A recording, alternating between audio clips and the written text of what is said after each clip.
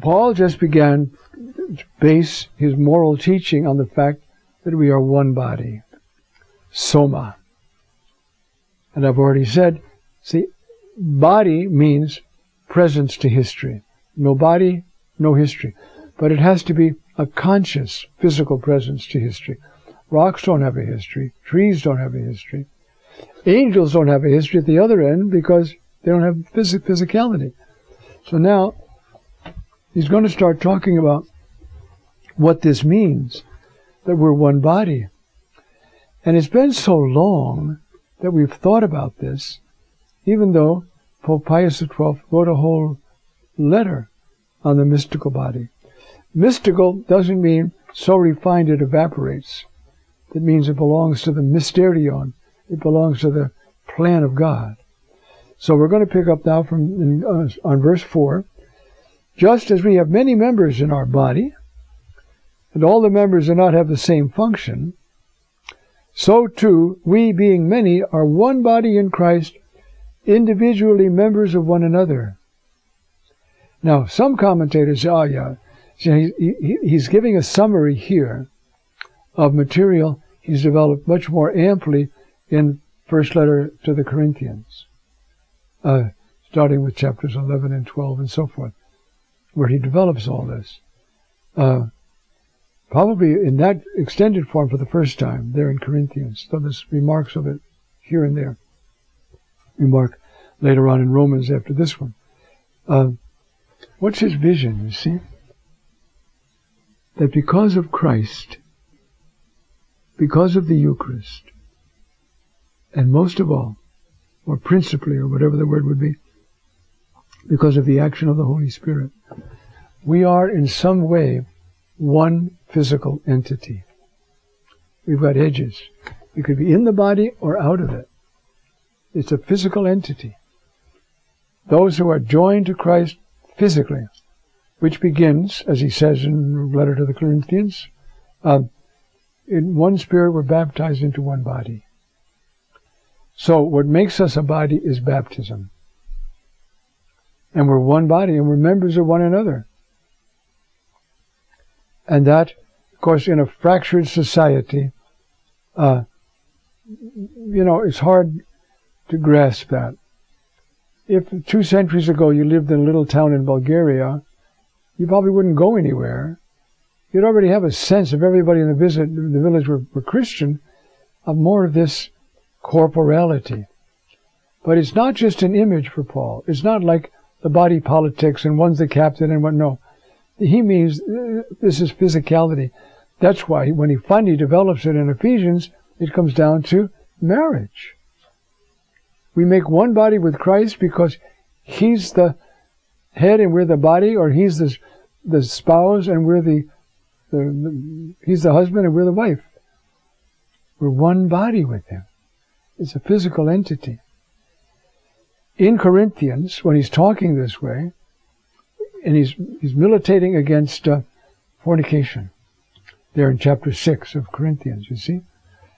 Corinthians were kind of a wild crowd, They were, they were mostly, it's a port town, doubly a port town, I think I've described before. So they're exuberant and great, but they're not too heavy into the 10 Commandments. And so Paul's got problems with them. And one of them, somebody came up with this great slogan, you see. Food for the belly for food. The body for sex, sex for the body. He says, it's true, food for the belly and belly for food. But the body is not for fornication. The body is for the Lord. And the Lord is for the body. Think about that. My body is for the Lord, and the Lord is for my body. He died, not that I could go to heaven, be free from my body, but that I could go to heaven and take my presence to history with me. Transformed, but with me. So, you see, the vision he already has of the body that he's talking about here is this physical reality destined to exist forever. And it begins in us in baptism. And that's why he says, you see, yeah, food for the belly for food. But you can't say the body for sex, sex for the body. And then he comes up with this incredible statement. The body is for the Lord, and the Lord is for the body.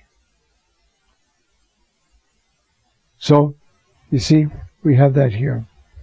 You see, here, he's going to talk more about the harmony in the body because of its different functions, its different gifts. You see, having different gifts in keeping with the grace given to us. And now, in a very shorthand way, you have prophecy in keeping with the proportion of faith. So to make it run, translators put in, I think rightly, sometimes as I did here, parentheses. We're going to talk about the gifts. First one he talks about is prophecy, always. That's the greatest gift. Because it's not just saying, tomorrow it's going to rain, or a war starting in a week. Prophecy is always speaking from deep knowledge about the affairs of God. Sometimes foretelling the future, but not always. Every enlightenment of the mind, Aquinas says, is a form of prophecy. So he starts with that one. You see, we have different prophecy in keeping with the proportion of faith. Don't start shooting off your own mind in your own mouth. Listen to what, if you have a prophetic gift or a prophetic message, listen. And if it's important, check it out with somebody before you deliver it. I remember there's a prophecy of mine that seems to still be going around. I think I gave it in 79 or 80 at a big ecumenical meeting, and it's still around. That prophecy I told a close friend of mine who was there, Rick Thomas. I said, Rick, I think I have a real word for this group. So we sat down and talked about it and worked on it. I just didn't get up because it has to be, the gifts are under authority. And so we talked it over, and I listened to the Lord, and then I gave it. And I think that's always the best way to give a prophecy. Sometimes it doesn't work, or sometimes you don't need it, or sometimes all that is done before. Back in 75, we had a big charismatic conference in Rome, and the last day, I think it was the last day, we had a big mass. We had about 10,000 people there. With the Cardinal Sunan said the mass, but the Pope spoke to us, and he was talking about this very type of thing. You see, at that time there were prophecies about the type of thing we're seeing right now. Christians under a lot of pressure from governments, for one reason or another, and warning us it could get worse. Be ready. That was 1975. That's almost 40 years ago. It was a warning to help us get ready and not be shocked and think the world's out of God's control. It's not. That's one of the reasons, even our Lord, the prophecies he gives, they're collected at the end of Matthew, Mark, and Luke, different types, sometimes the same prophecies, but to tell the whole church, look, nothing is out of my control. I'm telling you ahead of time what's going to happen. And so it's a very precious gift. It can also be directive. It can tell us what to do. And sometimes it can be for one person. Sometimes it's for the whole church or anything in between. It's God's word delivered. Now, some prophecy is acted out. Mother Teresa's care for the poor is a prophetic manifestation of the love of Christ. But most of the time, we restrict the word to prophecy. You see, let it be within the proportion of faith, meaning don't get carried away and start prophesying stuff that's beyond your ken. Listen to the Lord and say just what you can discern he wants you to say, and then stop. And if there's supposed to be more, there's plenty of other prophets around. They'll complete it. Don't have to worry about it. You see? Okay. If ministry, diaconia, Let it be in serving. These are all now, he's going through the gifts. The big list is in Corinthians. But if you count all the times he mentions gifts, there's almost 50 of them mentioned. And there are plenty more. In Vatican II, which at the urging of Cardinal Sunens, has a section in the document on the church,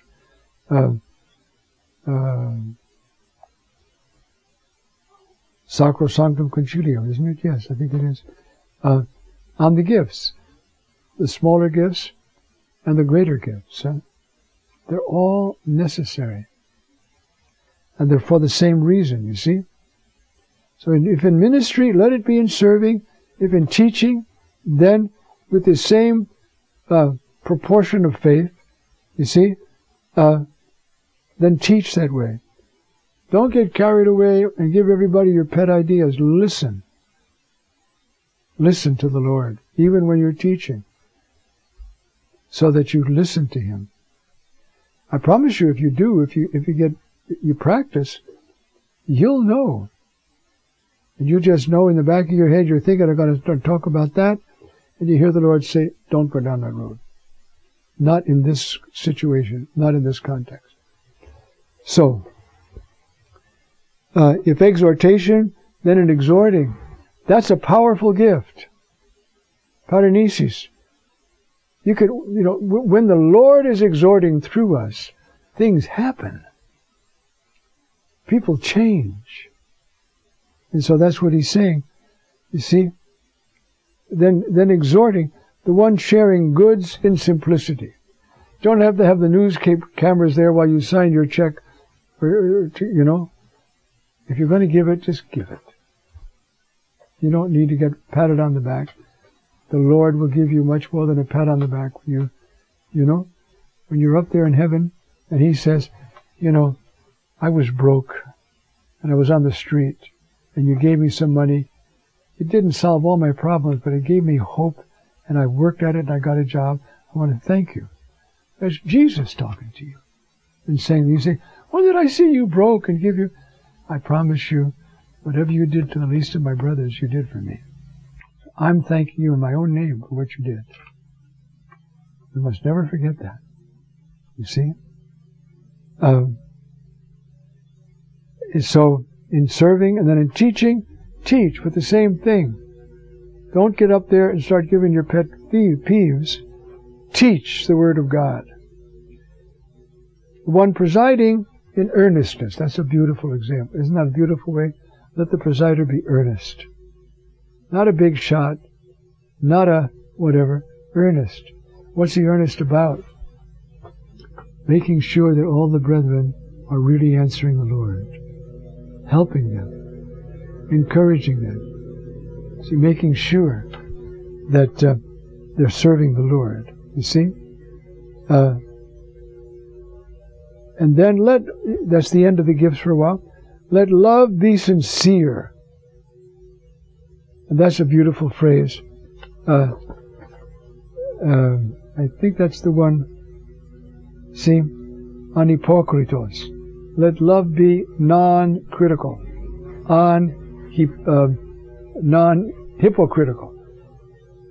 Anhypokritos. You hear it? Hypocrisy. So let it be non-hypocritical. You see? Detesting what is evil, clinging to what is good. So we're going to stop there. We've only done 9 verses, but this is different than the theological part. This is good advice, and so it's nice to stop and expound. What is he really saying, and how can I take it in? Amen.